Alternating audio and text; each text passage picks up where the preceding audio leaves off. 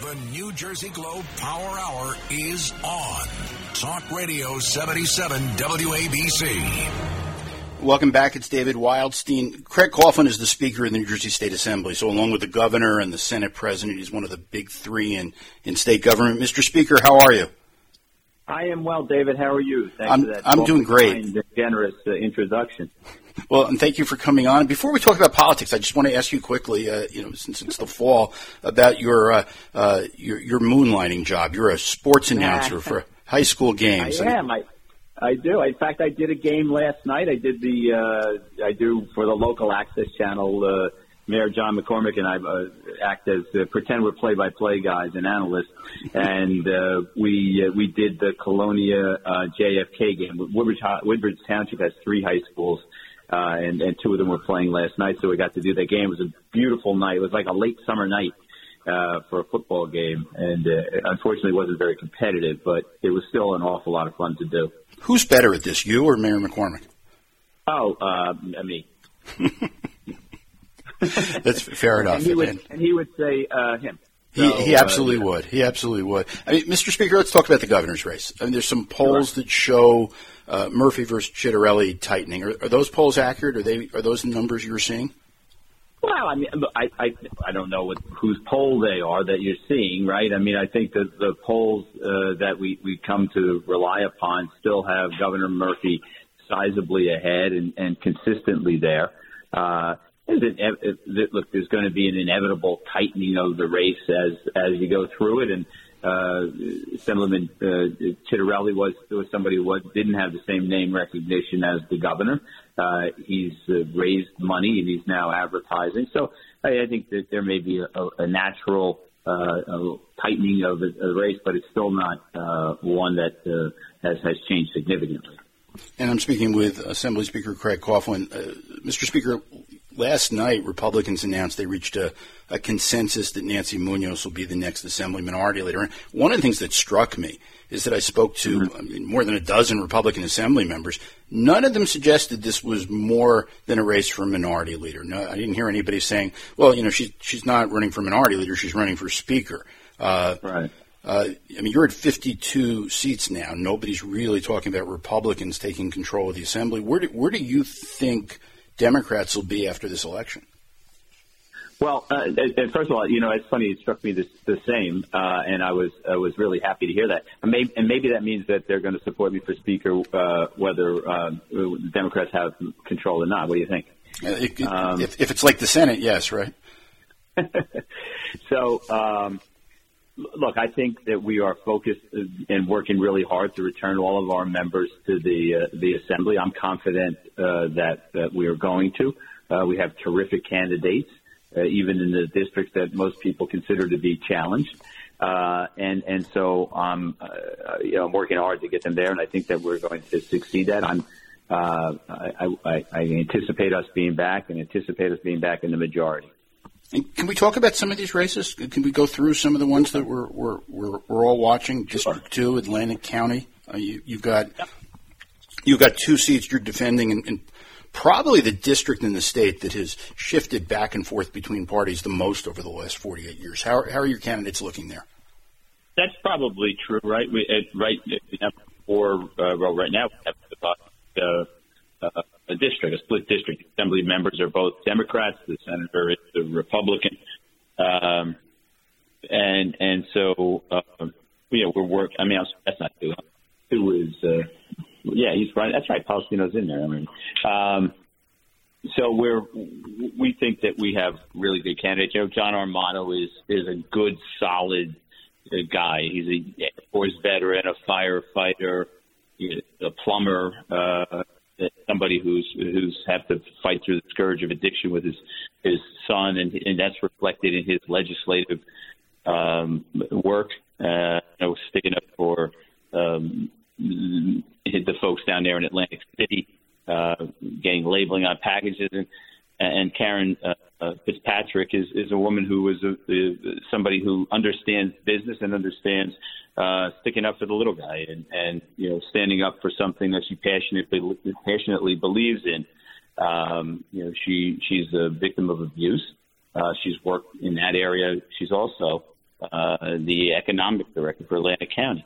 And so she works to bring people there. So I think while that is a challenging district, and there is certainly an opportunity for it to be a very close race, at our candidates, based on their strength, are going to be successful.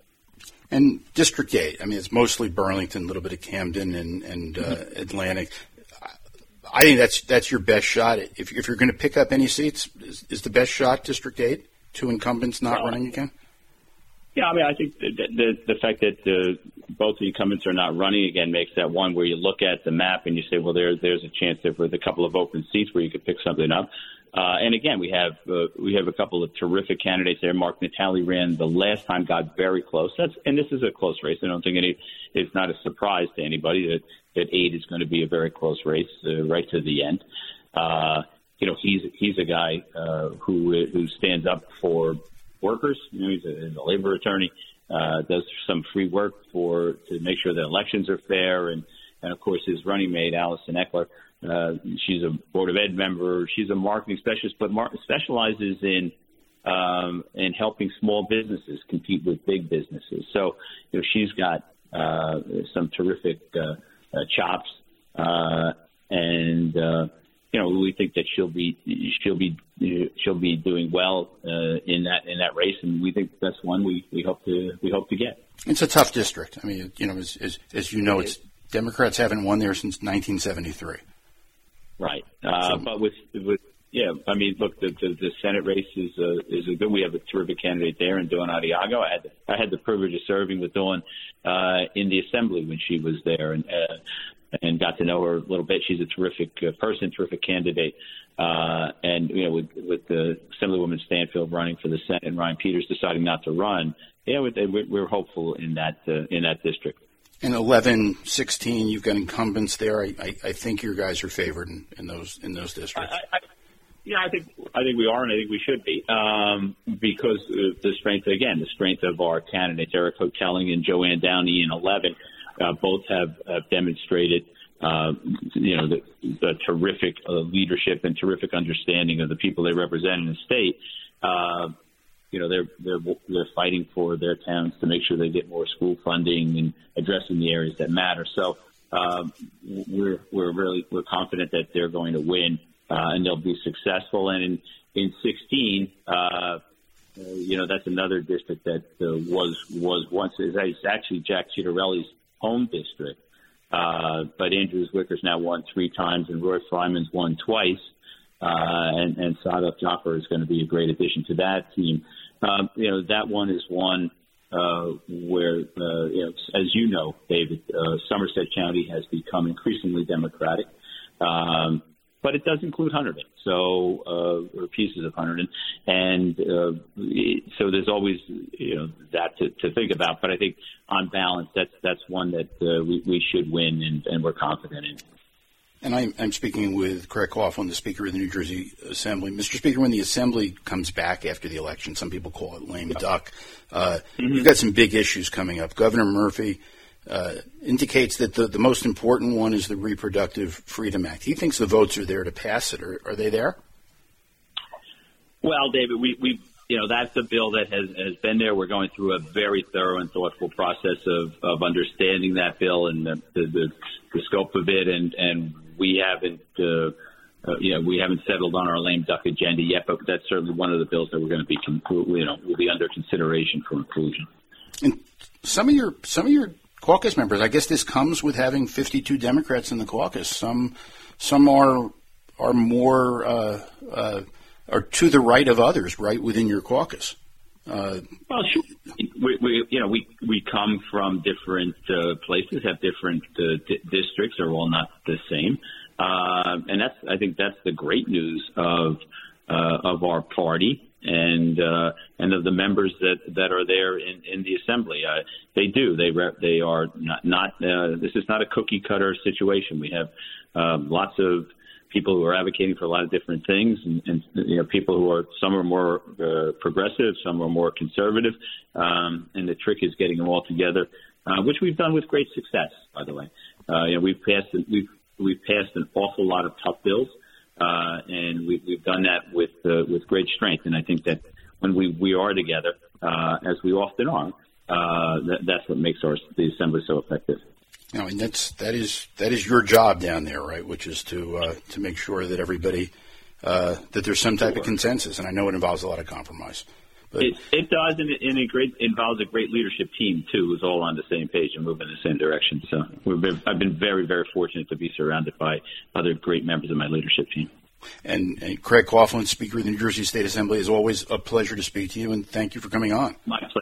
Thank you so much. Great to be with you as always. Thanks for having me, sir. Doc.